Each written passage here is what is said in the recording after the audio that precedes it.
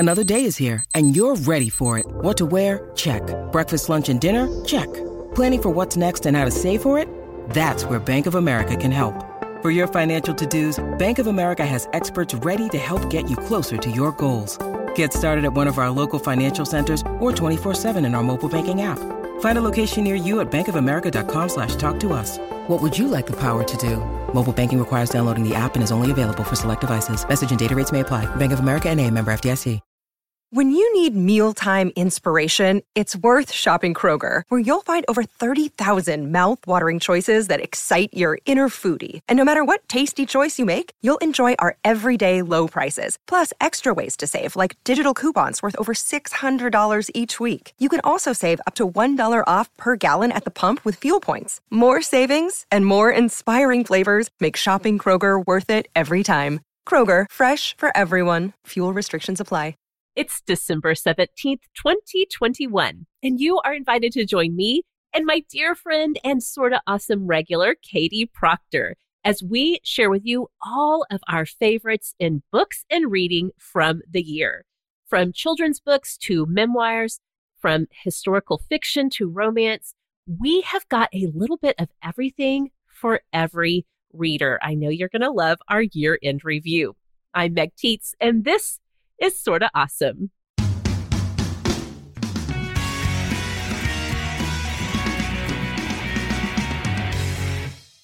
Welcome back, Awesomes, to the show that's all about helping you find conversation, friendship, and community. We are so glad that you have found your way to the most amazing community of women on this planet. You can find our community online, and if you are into what you hear today on Sorta Awesome, we'd love to have you subscribe so that you never miss an episode. And if you really love the show, go ahead and drop us a 5-star rating and review while you're at it. Believe it or not, those really do help people to find the show. And if you want to get in on all the perks of being part of our superstar community, that's what we call our supporters on Patreon, come check us out on Patreon. We've got bonus episodes, tons of them that you can download and binge right now. We've got ad-free episodes. We will hook you up with our digits so you can send us a text instead of just yelling at us on your phone. We have so much good stuff for our superstars over at Patreon. You can find us there at patreon.com/sortaawesome. Well, hi, Katie Proctor. How are ya? I'm great, Meg. How are you? I'm so happy to be here. I'm so happy that you're here. This episode is one that we kind of had tossed around an idea of doing, and it kind of came down to the wire, scheduling wise. Are we going to be able to get it in? And you are an amazingly flexible person. I shot you a text earlier this week and I was like, hey, you're in books. You want to talk about it? And you were like, yes, let's do it. So here we are. I'm so glad that we get to look back over our year in reading. And there's nobody else I'd rather do this with than you. So thank you. Thank you. This is one of my favorite activities at the end of the year, is to look back over everything that I read and picking out those favorite ones that I want to shout off the mountaintops of everybody needs to read these. So yes. When I was prepping for this episode and making my list, my heart was so warm and happy because going back and revisiting these books, the characters and the stories that were told, I want to hug every single one of these books so much. Such a great year in reading. Same, me too. So we have so much fun to get to for you guys with talking about our favorites from the year for 2021 in books and reading. We're going to get to all of that here in just a few minutes, but first, let's go ahead and start this show the way we always do with our Awesomes of the Week. If you're new to Sorta Awesome, Awesome of the Week is the moment in the show where we stop and talk about whatever is making life a little more awesome right now, whether it's a book or a TV show, music, movie, podcast, product, something that's bringing a little awesome to life. Katie Proctor, what do you have for Awesome of the Week this week? Okay, so mine is actually a kind of coffee. And I want to start by sharing a little coffee journey of my life with you, which is that I hated coffee for a very long time until baby number 2 stopped sleeping at 8 months old. And then coffee became something that I actually needed in my body. And so I was like, well, I'm only going to do iced coffee, right? I can only do it with iced coffee. It needs to have a lot of sugar in it. And so gradually, now that I'm working, you can't just grab a nice coffee anytime I want to because that takes time to make. So now I'm out of necessity drinking hot coffee, which has become my favorite. Okay. That was a whole journey. I'm right there with you. I get it. Yes. So we recently moved back home to New Mexico and we found this New Mexico Pinon Coffee Company. So they grow the coffee here and they roast it here and it's so good.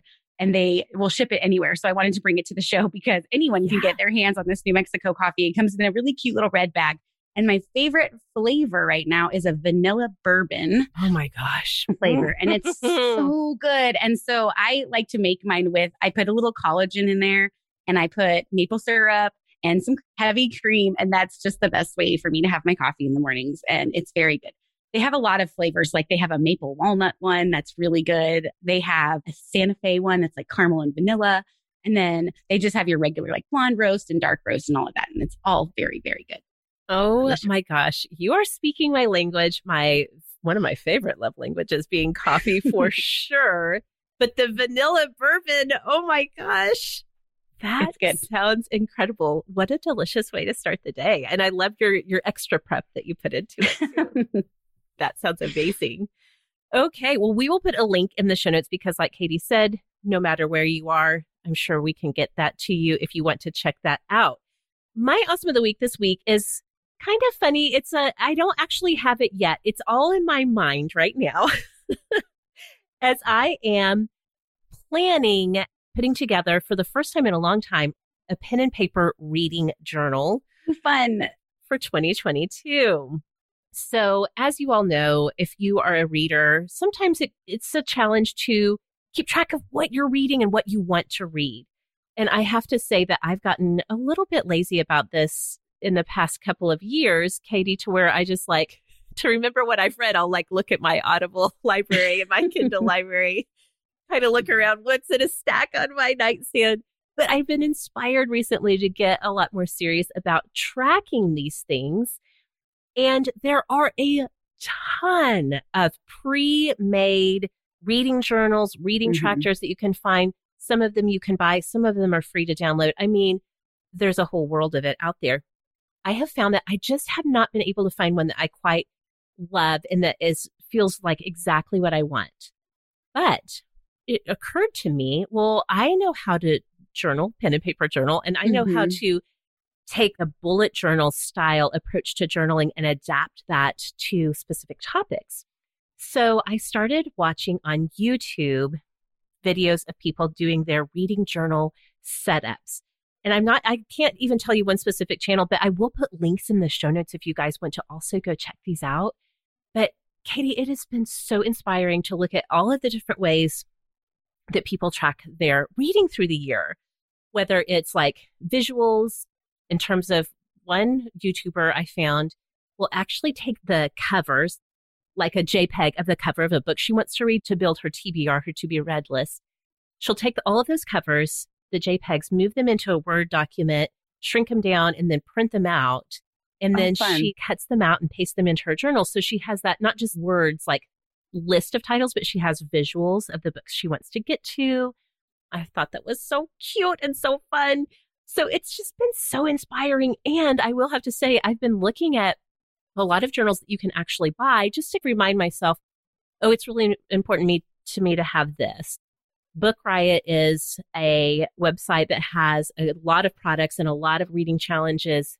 They're famous for having their Read Harder challenges, which I've done in the past, which I find to be so inspiring because they really encourage you to get outside of your comfort zone with what you're reading. So I've been looking at some of that to get some ideas. I don't know. I just have been having so much fun, and it's truly been so long since I have felt this inspired to do something really creative. That's fun. Yes. It's fun to journal.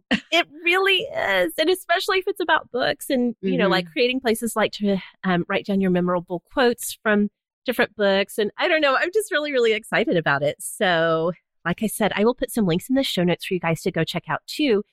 So if you also want to join me in this journey for 2022 reading of putting together your own reading journal and tracker, we can just do it all together. So I think that'd be so much fun. I love it. So yeah, that is my Awesome of the Week this week. And like I said, I'll throw some links into the show notes. We'll have Katie's coffee linked in there. We would love to hear from you. What is awesome in your life this middle of December 2021? We always talk about Awesome of the Week over on Instagram. So you can come find us there at Sorta Awesome Show. And definitely every Friday in our Sort of Awesome Hangout group. That's our community on Facebook. We talk about Awesome of the Week, and we talk about so many other things. Katie, this time of year, as you may have noticed in the Sort of Awesome Hangout, it is a gift recommendation extravaganza. Yes. It's so much fun to read through all those because I am very uninspired in gift giving world this year. So me too. I think so many of us just feel like our mental resources are just tapped out. But that's the beautiful thing about our community. You can go in there and be like, what do I get my 10-year-old nephew for Christmas? I have no idea. And then moms of 10-year-old boys will, chime in and be like, my son's into this is what I got my grandson, whatever. It's just so great to see everybody coming together. So if you have not joined our community yet, please come and find us at facebook.com/group/sortaawesome hangout. We would love to have you there. All right, Katie, we've got a lot of books and reading talk that we'll get to here in just a few minutes when we come right back. Hey friends, as you know, the holidays are wonderful, but there's also so much potential for uncomfortable moments. Like when someone has a little bit too much to drink at the office holiday party, or when Great Aunt Ellen starts asking really cringy questions over Christmas dinner. Thankfully, with Third Love, comfort is always a given. You guys, the holidays can be hectic, stressful, or downright uncomfortable. But this holiday season, you can give the gift of comfort with Third Love. It's your one-stop shop for all of the women in your life. When you give with Third Love, you are gifting comfort. You can pick out ultra soft loungewear for your mom, fun sleepwear sets for your sister, premium activewear for your friends, and don't forget to pick up something extra comfortable just for you. I love the feeling of opening a gift that someone picked out just for me, especially if they know how much I love being comfortable. Third Love makes being the good gifter easier than ever. Of course, one of my favorite things about Third Love is their very famous fitting room quiz. It's like having a personal shopper, but better. It focuses on size, current fit issues, and your own personal style to help you find the bras and underwear that are perfect for you. I also love that Third Love is the largest donor of undergarments in the U.S., donating over $40 million worth of bras to help people in need. Awesome's feeling is believing. Upgrade to everyday pieces that love your body as much as you do.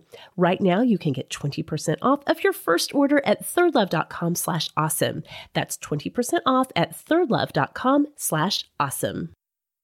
All right, friends, you know that throughout this year, I have talked about how much I am obsessed with playing Best Fiends, but I am especially loving playing it during this holiday season. It is the perfect pick-me-up when I just need a break. I just need to chill out. I just need to escape the chaos of the holiday season. I say it all the time, you guys. I'm not a gamer. I hardly ever even put games on my phone, but Best Fiends has everything I'm looking for. Most importantly, a really fun storyline. I love the cute and collectible little fiends, and I love the fact that there are tons and tons of fun puzzles. Once I start playing, it's really hard to put it down. Something else that's super cool about Best Fiends is if you are somewhere without Wi-Fi, it's not a problem. You can play Best Fiends wherever and whenever you want with their offline mode. So even if your holiday travels take you off of the beaten path, you can still whip out your phone and play Best Fiends. So you guys go download Best Fiends free today on the App Store or Google Play. That's Friends Without the R, Best Fiends.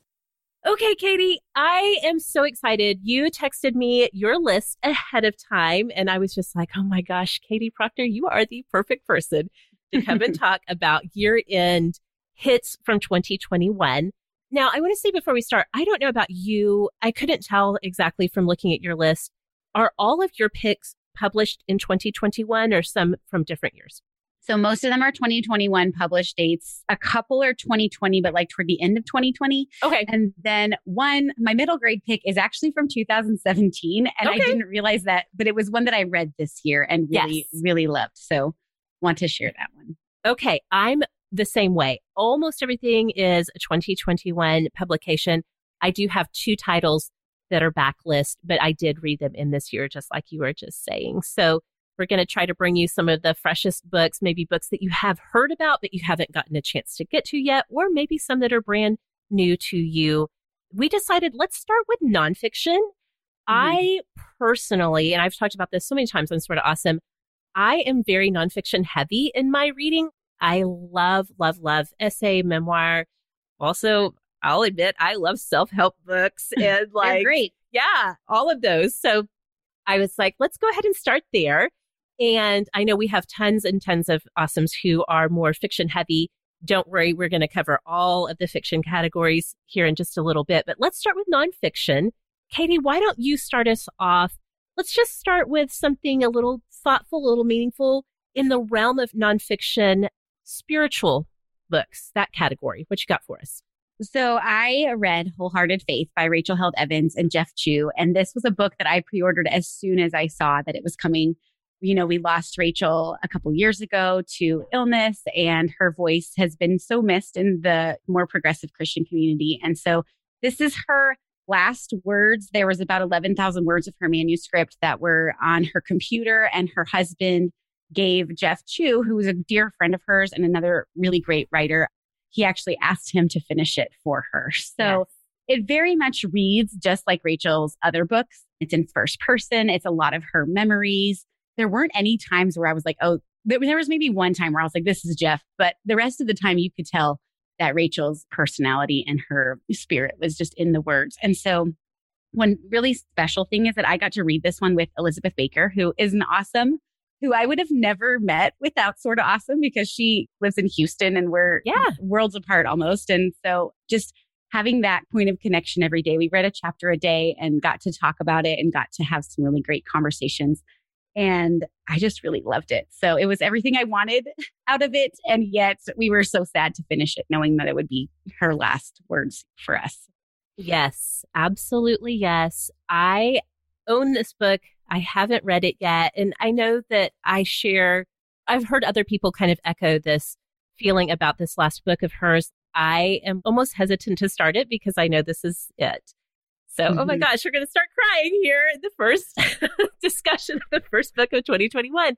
But truly, I am holding on to it. I know I'm going to get to it in 2022. I just needed to take a couple of beats because this is it.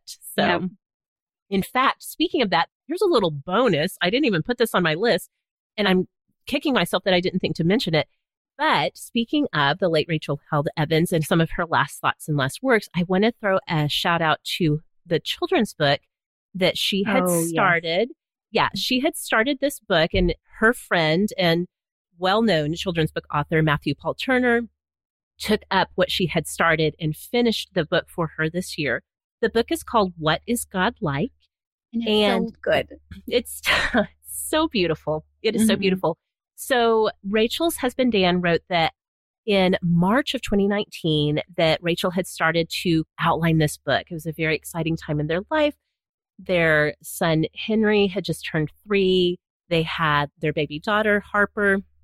And Rachel was really excited to branch out of her usual realm of writing and do some children's book stuff. And so she had started to outline this book. And then, of course, as you just mentioned, it passed away a couple of months later after that. And so Matthew Paul Turner, who was friends with the Evans, took the outline that she had. And in his way of writing children's books, it's like this beautiful blend of two people whom I love so much and who have spoken so powerfully into my life in my own faith journey. It comes together in this beautifully illustrated book, illustrated by Ying Hu Tan. And it's just gorgeous. If you haven't gotten books or gifts for some of the kiddos in your life, or if you wanted to get this and donate it to schools or churches or libraries, you can still get this. I think you could definitely still get it before Christmas as we're recording and as you're listening. It's a fantastic book. So I didn't even put this on my list, but I was like, oh my gosh, I've got to talk about What is God Like? It is really beautiful. It is. My kids love it. We all love it. So good. Okay. Well, my spiritual pick for the year, again, that was just a bonus that I was throwing out there in the children's book realm. Mine, Katie, I have to say, came into my life directly because of you.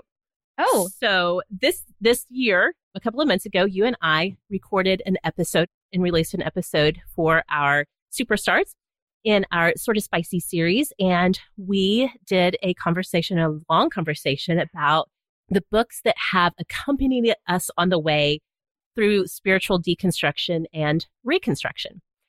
Well, you happened to mention a book that had been on my list for a long time. And after we talked about it, I was like, okay, it's time. I'm going to read this. It's by Father Richard Rohr, and it's called The Universal Christ. Yes. So, yes.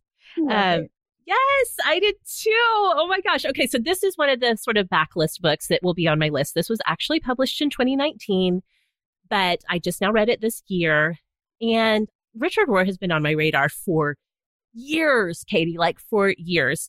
But this was actually the first book that I have sat down and read cover to cover that was his work. And it's kind of funny because he has said that he considers The Universal Christ to be the culmination of his whole life work. So I basically, met him at the end and is like, all right, just sum it up all for me, because he has written so many books and has such a profound impact on a lot of people's lives and spiritual journeys. And I've talked about this multiple times. My path to the Catholic Church, which we are practicing Catholics, my path to the Catholic Church was absolutely influenced by the mystical. Mm-hmm. And I really feel like this book is, in a way, kind of like a guidebook to contemplative, mystical understanding of Christianity. He really asks us to examine the Christ mystery apart from the person of Jesus of Nazareth. Mm-hmm. So you can imagine not just a few Christian leaders and thinkers, both Catholic and otherwise, consider this idea to be really dangerous. However, Katie, I found it to be absolutely exhilarating. Yeah, me too. I loved it. Like every paragraph, I'm like highlighting things and reading it out loud to Kyle. And we actually read this together. And I don't even know what to say, except when I was reading this book, I was just, oh my gosh, I always hoped that some of the stuff that he covers in his book, in his words and his philosophy, I'm like, I just always hoped that this could be true. And to read the way he outlines it, to really experience his perspective on it. I don't know. It was by far the most important spiritual book I read this year, The Universal Christ by Father Richard Rohr. And I want to say, too, there's a great interview with him and Oprah on her Super Soul Sunday series. And that's why just listening to him talk about his book and how he came to that. And so I actually listened to that before I ever read the book. And it was a really good primer for understanding the book. Yes. And so we can drop a link for that in there, too. Yes. And speaking of listening to things, he also originally, to promote the release of this book back in 2019, the Center for Action and Contemplation, which is his sort of home base, released a podcast called Another Name for Everything with Richard Rohr. Oh, cool. And so if you go back to the beginning in 2019, if you go back to the beginning of the podcast, it is a discussion like almost chapter by chapter, not him reading it, but just discussing the bigger themes of each chapter. But then the podcast continues on with more conversations that aren't directly related to the book. So I will put a link in the show notes. I'm glad you mentioned that, because that also, like, if you just kind of want to get a taste of it, to check it out and see if this is something for you, the podcast is great too. So, okay, let's move along in nonfiction. How about memoir? What you got for us? So I already gushed enough about Brandi Carlile's Broken Horses and need everybody to read it on audio. So I'm going to skip that one, even though it will be on my top 10 list. But I wanted to bring another one to the show, and it's called A Knock at Midnight, A Story of Hope, Justice, and Freedom. And this one is by Brittany K. Barnett. And she grew up in the midst of the war on drugs in her own Black Southern neighborhood. She had some family that had some drug problems, and she had dear friends that were incarcerated. And so she went on to get a law degree. And initially she pursued corporate law, and she's very smart, very capable, just a really driven, hardworking lawyer. And she was approached by someone she knew that wanted help for getting this woman out of jail, who they thought she had been unfairly sentenced. And so she started to work on this case, and then that case led to another case, and that case led to another case. And so she kind of is like the female Bryan Stevenson, but not for death row inmates, but for drug related crime. And so what she did was she examined the laws of drugs, and she talks a lot about how cocaine, drugs, and crack had different punishments, and how that kind of had seeped its way into the justice system. And there's a lot of bias still. And she was looking at who were the jurors and who was the judge and all the things in these cases. And so she was building these really powerful cases for these people to be released earlier than they had initially been sentenced. And so her story is very powerful. It's very well written. She's just an inspiration, and she has done such good work, and she's still doing that work. And so her story was really, really well done. Awesome. So that's A Knock at Midnight by Brittany Barnett. Okay, that sounds fantastic. And that one was not on my radar at all. So I am very much looking forward to picking that up. That sounds incredible. Okay, you referenced this. I'm just going to go ahead and say my memoir of the year absolutely was Broken Horses by Brandi Carlile. Oh, good. Which was your awesome of the week in episode 331. And I picked it up on audio because of your recommendation. And so I'm just going to gush about it a little bit. But if you guys want to go back to episode 331 to hear what Katie had to say about it, that's what really sold me on it. And so just a little bit of background if you're not familiar with singer-songwriter Brandi Carlile. I kind of knew her name generally broadly until the collaboration group, The Highwomen, came out. Mm-hmm. And that's when I was like, oh, Brandi Carlile's voice is amazing. Right. And so that's when I kind of familiarized myself a little bit more with her. But now having read and listened to her, because she narrates her memoir on audio, which is fantastic. I am just like, oh my gosh, what an incredible woman. It talks about her growing up in poverty and being a closeted gay woman as a Christian. And it just traces, as all memoirs do, it traces her journey to where she is today. And I think, Katie, and remember you saying this, something that is so powerful about her memoir is she's so self-aware. She's so completely honest. There's so much vulnerability to her telling of her story, but it's not in a cringy way. Mm-mm. Which, as you know, in memoir, I feel like it's such a fine line between being really radically honest and then overshare in a way that is uncomfortable, not in a challenging way, but just uncomfortable as a person to hear from somebody else's story. And as with all really good memoir, it really transcends her own life story and invites us all to just reflect on our experience as human beings. It made my heart hurt, and also it made my heart soar. Her story in a lot of ways, especially growing up as a gay Christian in a culture that was very not affirming, reminded me so much of my dear friend Drew, his story that I, got to observe in real time, in real life, growing up alongside him. Many of you all may know his story from Laura Tremaine's book, Share Your Stuff, and the Secret Tapes podcast that went with that. So it was really powerful to me on a personal level, but also I love to, just as somebody who, myself, I find so much comfort and inspiration in music and in art, and seeing how that became such a safe space for her as she was growing up. And now that she creates for other people, oh, it's just so good. It's so good. Even if you are not a memoir person, I would highly, highly, highly recommend go listen to Broken Horses. If you can do it on audio, do it on audio. It's so worth it. It's so great. Definitely the best, hands down, best memoir of the year for me, for sure. I'm so glad you loved it. I always love when people come back and say, your recommendation was awesome. So love that. Yes, yes. All right. Let's see. What about essays? What'd you read in the realm of essays this year that was a standout? So John Green, who we all know and love from The Fault in Our Stars, which might have broken us a little bit. He wrote this essay collection called The Anthropocene Reviewed, Essays on a Human-Centered Planet. And it was just published this year. It's written like a collection of Yelp reviews, which is kind of fun. So he takes a random object or thing or idea and he talks about it, and then he gives it a star rating at the end. So there's an essay about air conditioning. And there's an essay about Canadian geese, which he's not a huge fan of, spoiler alert.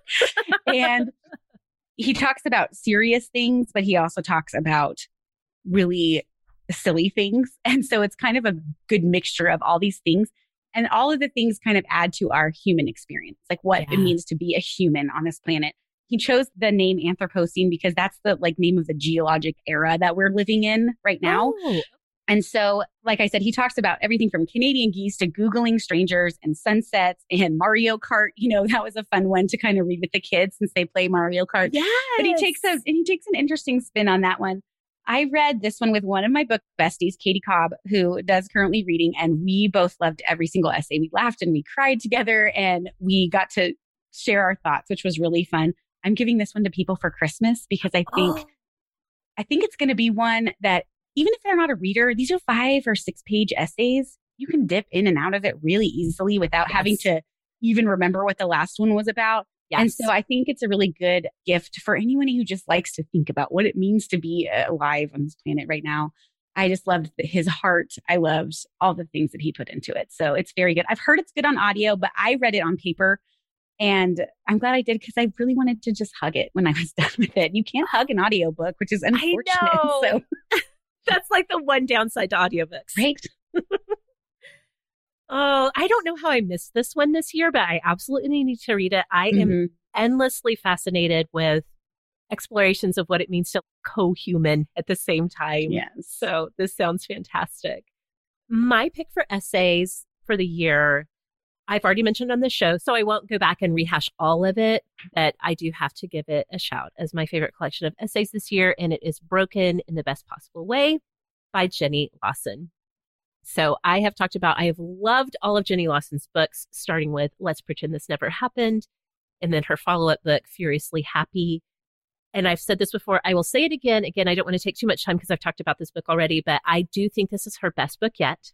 I think she has really found her footing. And in this book, it is the perfect blend of her amazingly hilarious sense of humor. Mm-hmm. She can still, like no other writer, get me laughing out loud in public or wherever I am, like cry laughing. I become the cry laughing emoji. Same. And then also her really poignant reflections on the struggles of mental health issues. And so I'm laughing and crying in the same book, and it's so completely authentic and so real. I just love Jenny Lawson. I loved this book. And like you said, I think that's the gift of essay collections, is that you can pick it up and read a few at a time, have it on your nightstand or whatever, read a few, and then put it down. And it's just like a little gift every time you pick it up, but you don't have to track through the whole thing in one sitting. So good. So good. Nonfiction wise, let's see. I know that you read some nonfiction history this year. I didn't do any of that, but I would love to hear what was your pick in nonfiction history for 2021. Okay, so this one is called How the Word is Passed, A Reckoning with the History of Slavery Across America by Clint Smith. And Clint Smith is a poet and he's a teacher and he's just this amazing writer. And so the best way to describe this book is kind of like a field trip in words. He took these trips to places like Monticello, to places like Whitney Plantation, the Angola Prison, the Blandford Cemetery, even downtown New York, places that slavery ultimately shaped in our nation's history. And he just shared about his experiences there when he took the tours and talking with other visitors there and people that he had met along the way. And then his feelings as he processed each one as a Black man and a descendant of enslaved people. I read this one with a group of bookish friends from Currently Reading, and that was an incredibly powerful way to do this.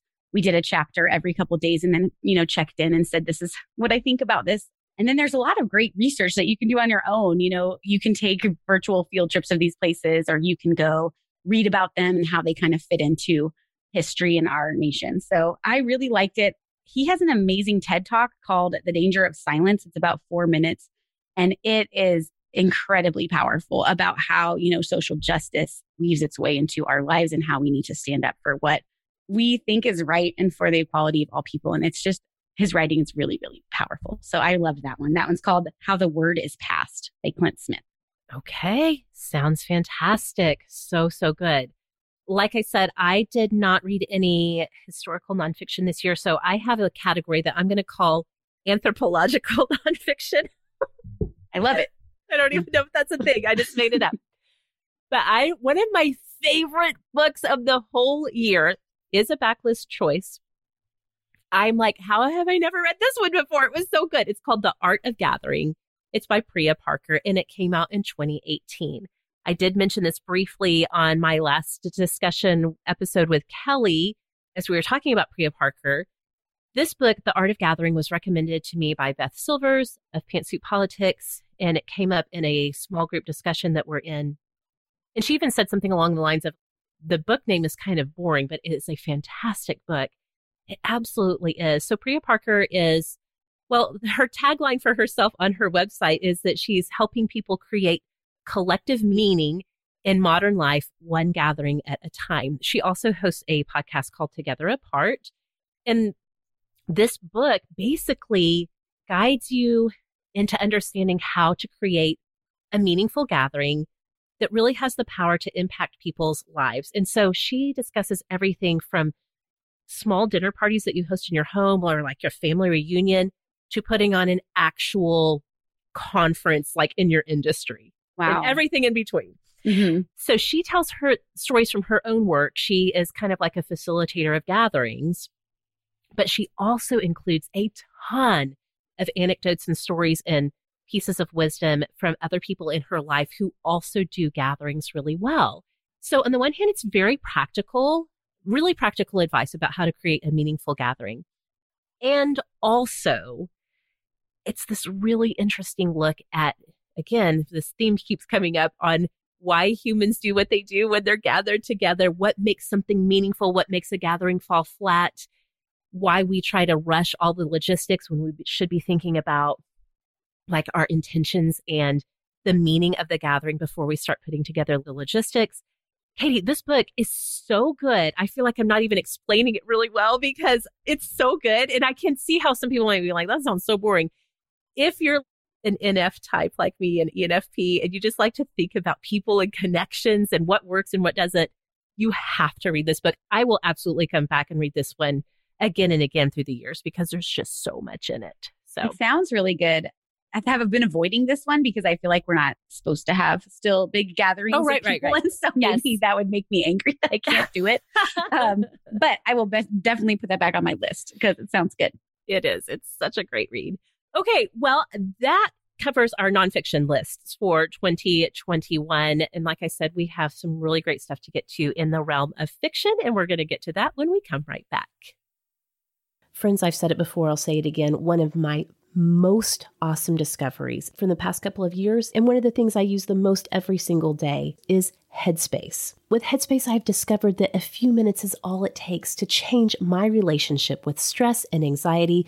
It has absolutely transformed my life for the better. Here's the thing, our thoughts can be confusing, but meditation doesn't have to be. Headspace is your convenient dose of meditation, mindfulness, and sleep exercises to relieve stress and anxiety and help you get a good night's sleep. It's all in one app. It makes it easy to catch your breath and make time for your mental health.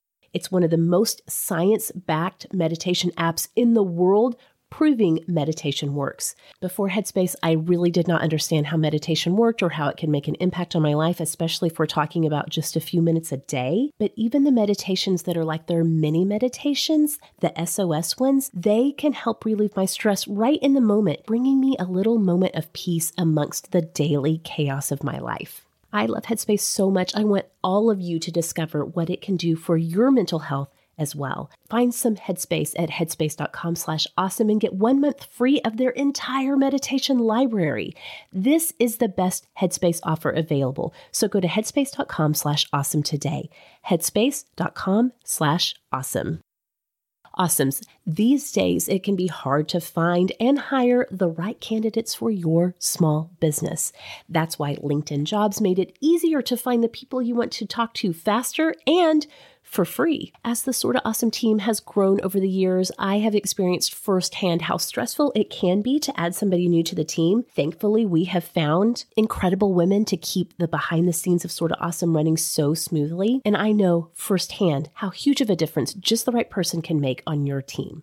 You can create a free job post in minutes on LinkedIn Jobs to reach your network and beyond to the world's largest professional network of over 770 million people. You can focus on candidates with just the right skills and experience and use screening questions to get your role in front of only the most qualified. Then use the simple tools on LinkedIn Jobs to quickly filter and prioritize who you'd like to interview and hire. It's why small businesses rate LinkedIn Jobs #1 in delivering quality hires versus leading competitors.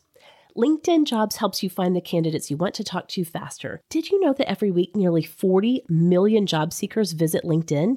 Post your job for free at linkedin.com/awesome. That's linkedin.com/awesome to post your job for free. Terms and conditions apply. Okay, Katie, we are back. We have some really fun stuff to get to in the realm of fiction. Of course, lots of people, when they think about books and reading, they think about the fiction that they read for the year. So let's just start broadly speaking with contemporary fiction. It's something a lot of us like to read. What was like a standout for you in the realm of contemporary fiction this year? Okay. This one's called The 100 Years of Lenny and Margot by Marianne Cronin. So you have a 17-year-old terminally ill, precocious teenager named Lenny. You will love her from the first minute. And there's an 83-year-old Margot who's also in her hospital. And she's just sweet and full of stories. And together they do the math and discover that they've lived 100 years together. And so they band together to create artistic representations of their years of life, right? So they talk about Margot's history, her life, and how she got here, and kind of back up until Lenny's not so much because she's only 17, I just want to say, as a warning, do not listen to this as you grocery shop, because you might end up sobbing in the frozen food section while trying to determine, which brand of tater tots is going to kill your family. It was so good. I loved every single minute. There's this storyline with the hospital chaplain who's a priest, and he visits with Lenny a lot, and she asks him a lot of really hard questions. And the way that his life gets woven in with their lives. It's just a really beautiful book. I gave it to my mom immediately and she loved it. And I just think it's amazing. So that's 100 years of Lenny and Margot. Okay. Oh, it sounds fantastic. Definitely going to add that for my reading for next year. I went a little bit more specific for contemporary fiction. I wanted to pick something from women's contemporary fiction. I just have come to peace with the fact that when it comes to contemporary fiction, I just like women's fiction. I've been reading this since I was literally, when I busted out of college and nobody was telling me what to read anymore. This is my realm. I love it. And so I picked the more lighthearted one. It was one of my favorites for the year. Finlay Donovan is Killing It by Elle Cosimano. Did you read this one? I did. It was really fun. So fun. It came out back in February, but I just read it this fall. I did listen to it on audio, and I want to talk about that here in just a second. But the general idea behind Finlay Donovan is Killing It is we follow our protagonist, Finlay, who is a single mom, newly divorced. She's kind of a crime writer. She's had a little bit of success, but she's kind of struggling. She's behind on her latest manuscript that is supposed to be turned into her agent. So she's meeting with her agent. Basically, Finlay's life is a chaotic mess. She's behind on all of her bills. Her ex-husband is actually threatening to take the kids, and she's just like in a bad place. So she meets her agent for lunch, and she's telling her agent some of the details about her next novel, the manuscript that she hasn't turned in yet. A woman who's sitting close by overhears the conversation and misunderstands Finlay talking about her crime novel to think that Finlay is a hit woman, that she can take care of problems in the murdery way in real life, not just in her books. And so she basically accidentally, the woman intends to do it. Finlay accidentally accepts a job to kill this woman's husband, who is a bad man. And so the plot really goes from there. And it is a really fun book. I really enjoyed it in terms of, it was kind of a blend of true crime-ish, because you guys know I love the true crime. There's a little bit of romance mixed in. There's friendships. There's sister relationships, all blended in together. I have to give a big shout out to the audio version. This is narrated by Angela Daw, and she does a fantastic job with the narration. She's so brilliant with different accents. This is one that I absolutely binge listened to. I could not stop listening, just like I do when I find a true crime podcast that I love. I just had to listen all the way as soon as I started listening. And it does end on a really fun cliffhanger too, which I'll talk about here in a little bit. I do want to give too, while we're talking about contemporary fiction, an honorable mention to the book How Lucky by Will Leitch, which Amy Allen Clark talked about when she was on the show this fall. It is so good. It also has a little bit of a true crime aspect to it. It's actually a perfect blend of some things I love, like a true crime sort of situation to be solved. Reddit plays in really big, which I love Reddit. We all know you love your Reddit. Yep. It's really a triumph of the human spirit, told from the perspective of somebody, because of his profound disabilities due to disease, somebody whose voice is often not heard, like physically not heard, but also his perspective is often overlooked. I love this book. I did listen on audio. This is one of where I just wanted to just hug something. Like I held it close to my heart. So definitely an honorable mention to How Lucky. That one sounds good. Fiction. Yes. Okay, let's see. What should we do next? How about historical fiction? Okay, so I picked out The Lincoln Highway by Amor Towles for my, I think it was October Book of the Month Club pick. And as soon as I opened those Book of the Month Club picks, I didn't even look at the other ones. I was like, yep, that one. Because I did read Rules of Civility and I did read Gentleman in Moscow. I wasn't in the right frame of mind to like appreciate Gentleman in Moscow as much as I could have probably, but I knew I wanted to read this one. It's a pretty chunky book, like 575 pages. Yeah. But I will say this is the first time ever in the history of me having Book of the Month that I sat down and started reading it the minute it showed up at my door. So wow. I was very excited about it. He's really an amazing writer. It was really not a no-brainer to pick it from Book of the Month. But the story follows Emmett, and he's like a 17-year-old. He's recently out of a juvenile work camp that he was there for reasons that you find out later. His father has just passed away, and so they let him out early so he could go help with his little brother who's been staying with neighbors. And they plan to close their farm, leave the farm, and head off in Emmett's Studebaker that's been waiting for him, you know? Yes. And so their journey gets derailed when two more boys from the work camp show up, and they have a very different plan for what they would like Emmett and Billy to do. And I don't want to say too much else because I think the story just takes off from there and you have to just go with it. So I will say it was very literary. There's so many connections to myths and well-known stories. And there's all these random side characters that come in that you just love how they all come together. And it's that found family thing that I cannot get enough of in books. So I fell in love with the characters. It will stay with me for a really long time. And it was just one of those, you know, it's buzzy, it's everywhere, but I really think that it lives up to the hype. So that's The Lincoln Highway by Amor Towles.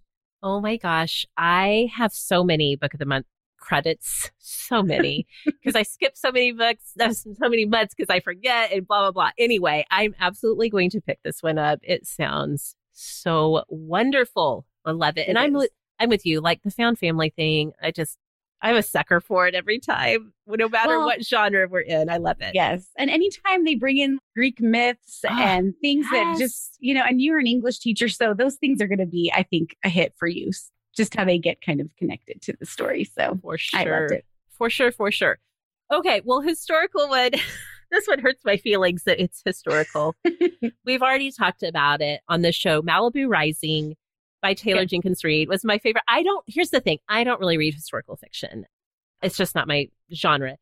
However, when I was reading the results of the Goodreads Books of the Year, as voted on by Goodreads readers, and saw that Malibu Rising was their pick for historical fiction, I was like, oh my gosh, are you serious? That was like the 70s, right? The 80s. It was the 80s.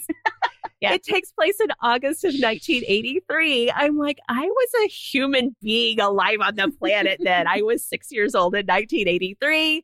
How very dare you call this historical fiction? It's like when my kids like to tease me and ask me about how we did things in the last century. Oh, nice. Yes, so painful. Feels good. Yeah. So we did talk about this, Katie and I did, on episode 310.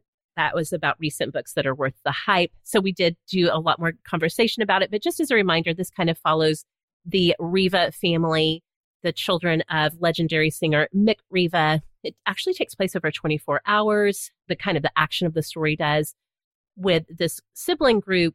But of course, there's like lots of flashbacks and those types of things.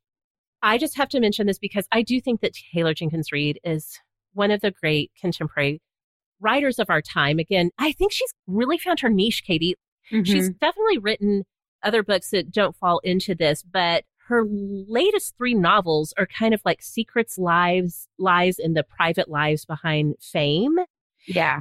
And I really feel like she has found her footing in that realm. I happen to love all of that. Mm-hmm. And I think that she does that unfolding of stories so well in a way that's so deeply satisfying. So again, that was Malibu Rising by Taylor Jenkins Reid.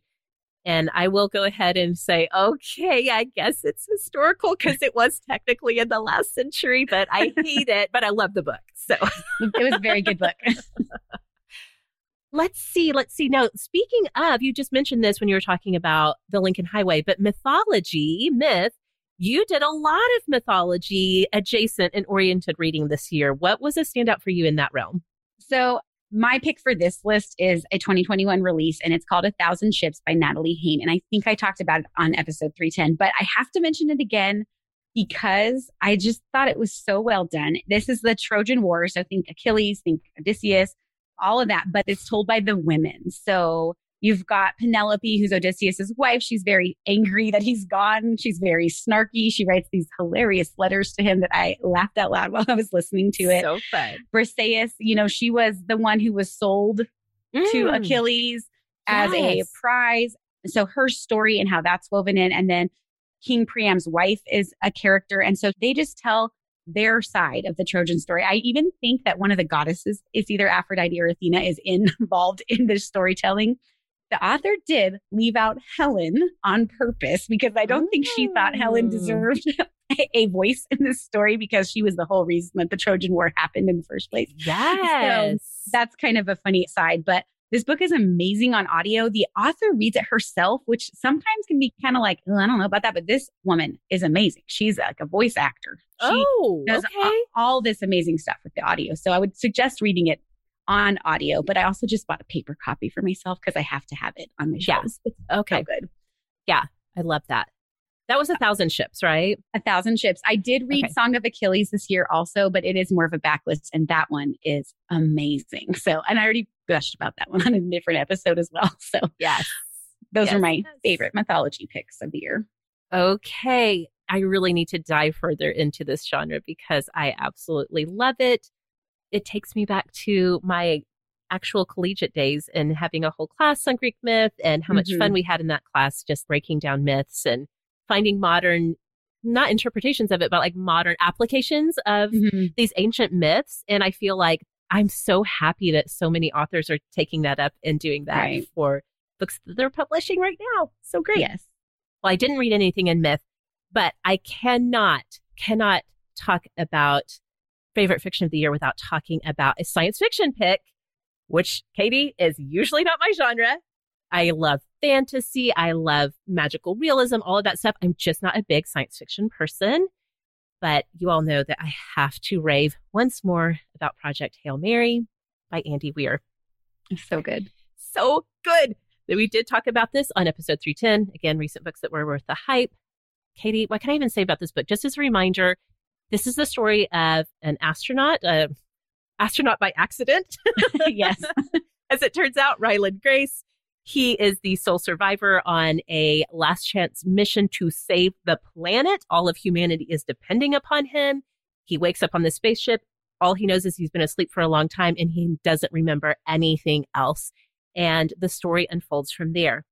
Again, I say this so many times. You're probably sick of me saying it about this book. I would never usually pick up a space book, an astronaut book. It's just not my thing. I don't like space movies. This book transcends all of that. The character of Ryland Grace and the characters he meets along the way, and also the unfolding of the story of how it came to be that he is on this spaceship is unputdownable. I love this book so much. I did listen to it. The narrator, Ray Porter, is fantastic. The audio production of this, because music in a way plays a really big part of the plot. The audio production of this is brilliant. This is one of the very top books of the whole entire year for me.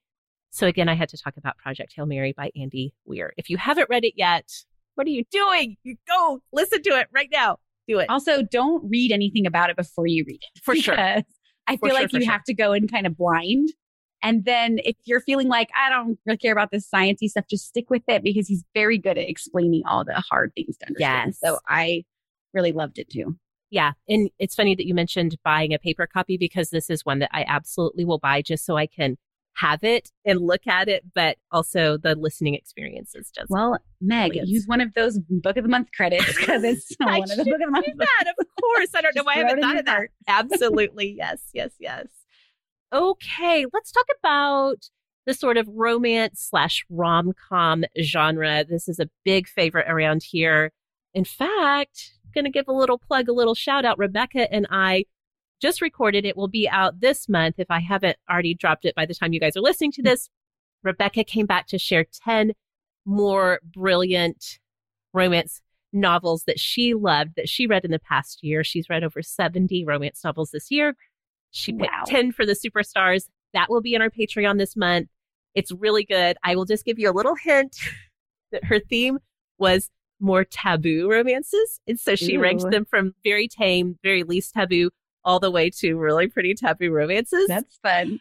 Katie, by the middle of the list, my face was like, I was blushing so hard. I'm blushing right now thinking about it. We had such a fun discussion about that. So anyway, romances or rom-com, depending on what you like to call it. Did you read any this year and did you have a favorite? So my pick for this one was The Love Hypothesis by Ali Hazelwood. It's so fun.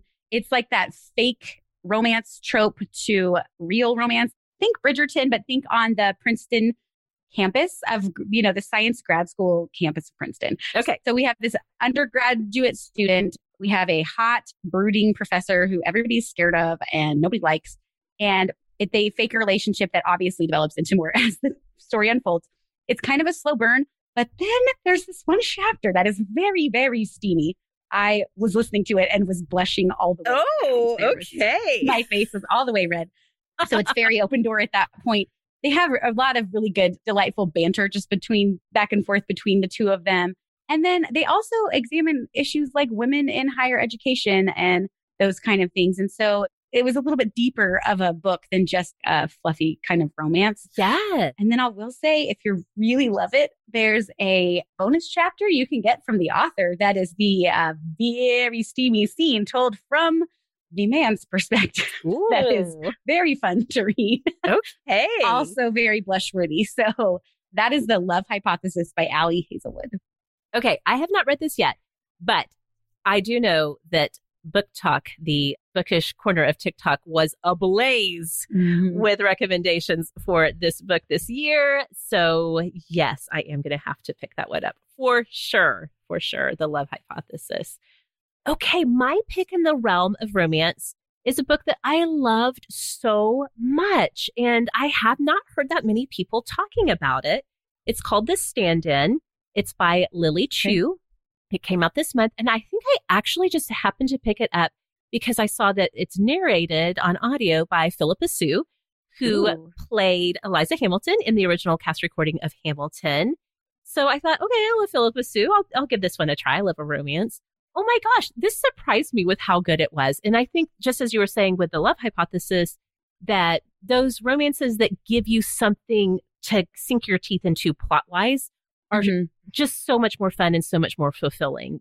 So The Stand-In tells the story of our main character, Gracie Reed. She's mixed race, mixed Chinese and white.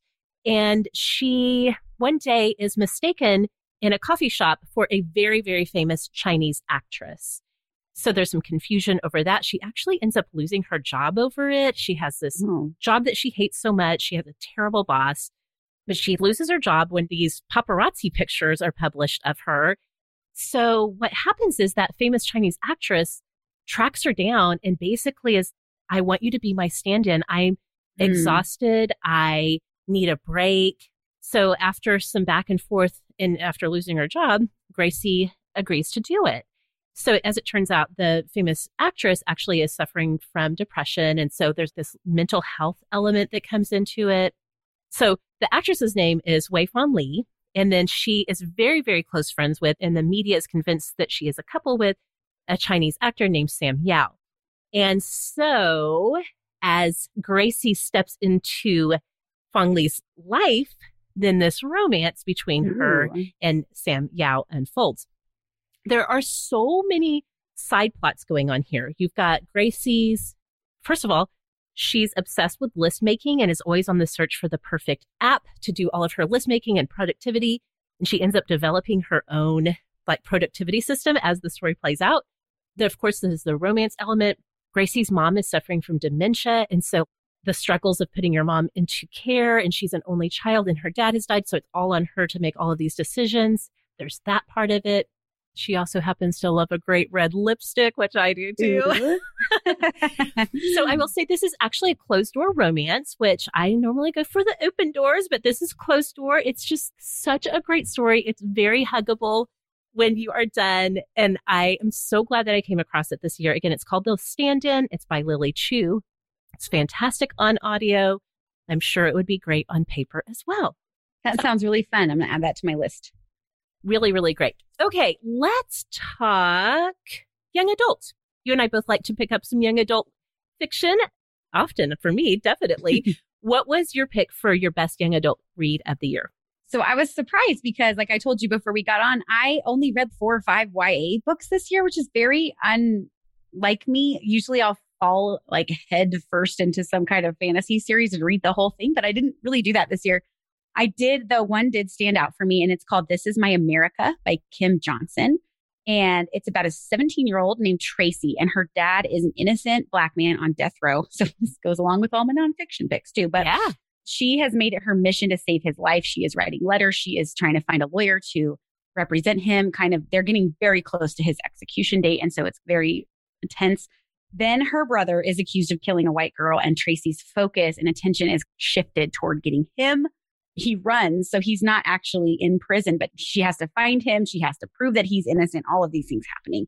It's fantastic, especially on audio. Bonnie Turpin reads it. And so the way that the story unfolds is just really, really good. And I think it's a great way for teenagers to kind of explore that whole bias in the justice system and how all of that unfolds and how that looks in a real life family with real life people. So I really, really liked that one. And that one's called This Is My America by Kim Johnson. Okay. I had not heard of this one at all. So this sounds really fantastic. Mm-hmm. Definitely will add it to my list. I love how literature has the power to help us explore things that might feel a little challenging to explore, but if we can do it through the stories of others, especially in our teenage years, young adult years, so great. So good. Okay.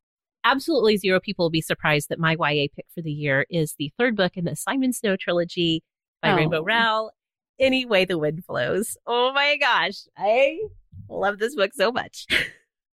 You know, there's a lot of expectation when it comes to closing out a series, right? Mm-hmm. I cannot imagine as an author how much pressure there would be to end a series well, especially these are characters that for the Simon Snow series, I think the first one came out in 2015. So people have been experiencing these characters for years. And I already talked about this. It was an awesome of the week for me when I read it back this summer. It's so good, Katie. She really brings the stories of Simon Snow, Baz Pitch, all of their friends to the perfect conclusion. The first book in this series, Carry On, I loved it so much, but I did talk about, and I've talked about in a couple of places, I do think that some of the timing and pacing in that one was a little bit clunky, especially towards the end. This one, I feel like all of the stories are explored in a very satisfying way. You've really come away from this book at the end of this trilogy feeling like everybody gets the ending that they deserve, that you want them to have in the best possible way. I did not listen to this one. I absolutely got the hardcover of it. I was looking on Amazon. It's only $13.50 on Amazon right now for the hardcover. That's nice. So yeah, so great. Now we have our whole complete Rainbow Rowell hardcover collection. I love it so much. I mean, there's not much that you can say as you're ending a trilogy without, explaining the whole story. But if you've tracked along with Rainbow Rowell, especially with the Simon Snow series, the final book, Any Way the Wind Blows, top notch. Loved it. I'm so glad you loved it because sometimes I feel like when we read our favorite authors or a series, we're like, oh, is this going to be the one that, isn't as good? And so when you get to have that satisfying ending, that is everything. So great. Good. So great. Okay, let's talk middle grade really quickly. You read a lot of middle grade and you're a middle grade author yourself. So I would love to hear standouts for you for the year. Okay, so this one was my backlist pick. It's from 2017, but I read it this year and it's one I read earlier in the year, but I cannot stop thinking about it. And I can't stop thinking about it so much that I bought a set and I'm going to have a group of kids in my class read it. That's going to be one of their picks for this year because it's just so good. So it's called Beyond the Bright Sea by Lauren Wolk. It's about 12-year-old Crow, and she washed up on a shore of an island as a newborn in a basket. And a nice man named Osh and his neighbor, Miss Maggie, co-raised her. But as she starts to grow older, she's like, where did I come from? She starts asking questions about how did she get there? Who put her in this basket? What, all these things. And so reluctantly, Ash and Miss Maggie help her go back to the other island where they suspect she came from. So they do some exploring and they find out a little bit about her family, which I don't want to spoil too much of it because the way it unfolds is really interesting. And so it's beautifully written. It's really compelling. It's just got this really great sense of place. It's on these Elizabeth Islands and off of Massachusetts. And so you can actually go to these islands. You know, they're based on real places. Yeah. And the place that she came from has a history that was based in true facts of that island. So I just really loved it. It has that found family. You know, she has these two people that love her. And the way that it's a very small island, it's a very small town. So everybody knows everybody. And so just the way that these characters are built into the story and how she just finds out who she is and where she came from. And it's just a beautiful, beautiful book. So I loved it. And what a great age group to create this story for, because if you know any middle grade children, young people, they are desperately thinking about identity and how did I come to be the way that I am? It's something that's so front of mind for them. Even if they're not saying that verbally, it's something they're constantly exploring. So, oh my goodness, I absolutely love that that's a middle grade novel. Yes. So great. Well, my pick is one that I did discuss with you back in episode 331 when we were talking about books to get us in the back to school mood. And that is Starfish by Lisa Phipps. So this is Lisa Phipps's debut novel. It's written in blank verse. And for that reason, I definitely read it on paper. Of course, you can always listen to books no matter what their formatting is, but I think that it has a really big impact as you look at the words. And I think it makes it really digestible for kids too, when something's written in blank verse. But again, I'll just remind you guys, this is the one that tells the story of our main character, Ellie. She has been bullied about her weight. She creates what she calls the fat girl rules. And basically all of the ways that she tries to make herself smaller or not noticeable. But then throughout the course of Starfish, she really grows into understanding how powerful and beautiful and worthy of love she is. I think that I keep thinking about this book because it speaks so poignantly to the experience of growing up being overweight. And then also the mother's role in this book. It's really difficult as a mother to read. It was. Yeah. I think it's difficult. I think it would be emotionally charged for a lot of us who, like in my age group and older, I would definitely say maybe younger, that our mothers and our mothers' friends, our aunts and the women in our lives, like talking about weight and bodies and what's beautiful and what's not, what's acceptable and what's not.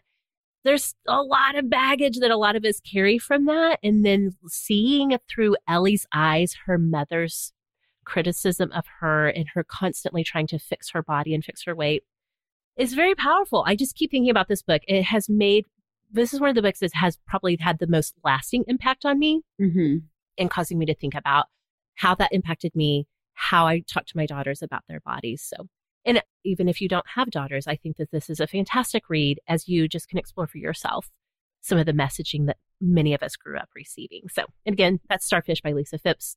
Such a great book this year. I love that one too. And I thought you were going to bring it. So I did not. Okay. I'm glad you said it again. Yes. All right.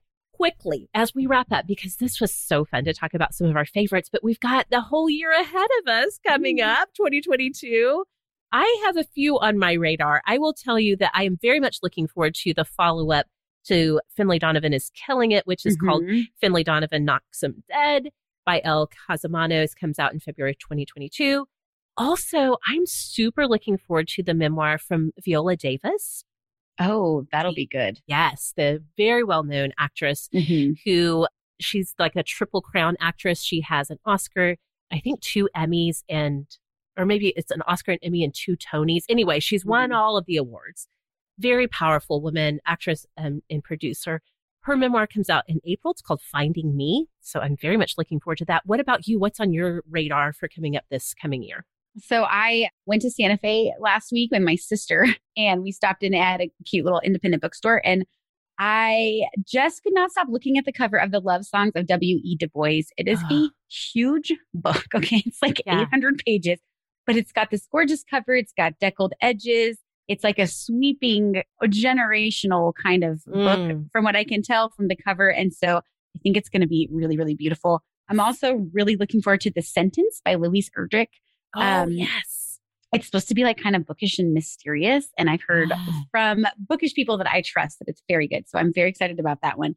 And then one more that I just got from Book of the Month is called A History of Wild Places. And it's by Shay Earnshaw. And this is magical realism, also with some murder. So it might be up your alley too. I'll be sure to check back in with you. But the day after I added it to my Book of the Month cart, I was happy to see The Novel Neighbor on Instagram is one of my favorite follows because they do these cute little, like, if this is your drink of the Christmas holidays, then you should read this book. And so this book was paired with eggnog, which I am kind of a little bit obsessed with right now. And so I was like, oh, good. I already own this book. This is the one I need to be reading. So I'm super excited about that one. It's also so fun. So fun. Well, before we wrap up, I will say that Katie and I were talking off mic about some of our best reading adjacent things this year. And Katie, this came up several times for you as you were talking about reading along with somebody, either a buddy or a small group. I can just hear in your words that this has had a really big impact on your reading life this year.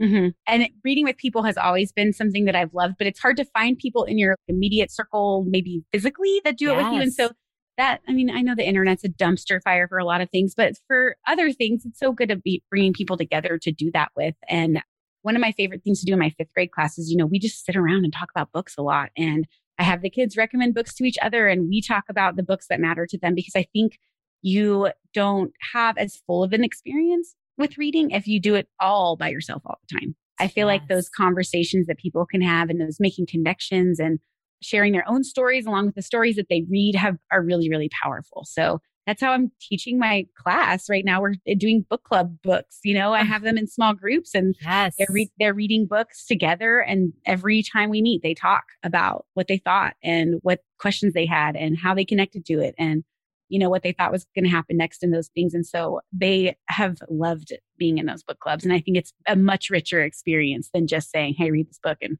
this paper, Oh my gosh. Yes. As I think back on all of the books I had to read, not just as an elementary student, but all the way through my collegiate career, how much more fun it would have been to have a formal setup of talking about it with people. So that's so great. I'm so glad you're doing it with your students. For me, I know I've said it before, I'll say it again, Book Talk, the bookish corner of TikTok. I think I maybe even got you into it a little bit, Katie. You did. Become a little bit of a problem. Good. Welcome to my problem too.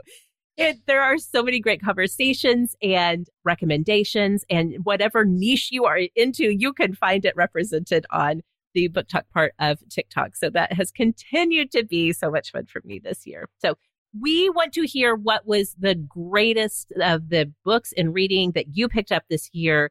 Katie, if people are looking for you on social media, where can we find you all around the web?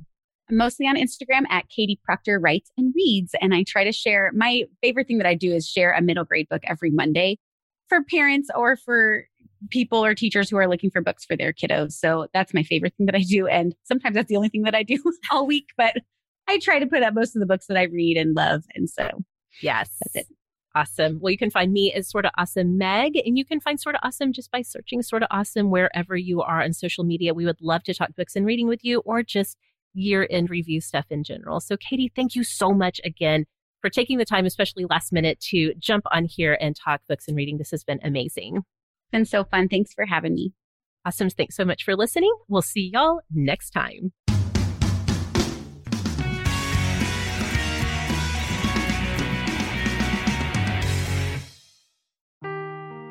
Seeking the truth never gets old. Introducing June's Journey, the free-to-play mobile game that will immerse you in a thrilling murder mystery.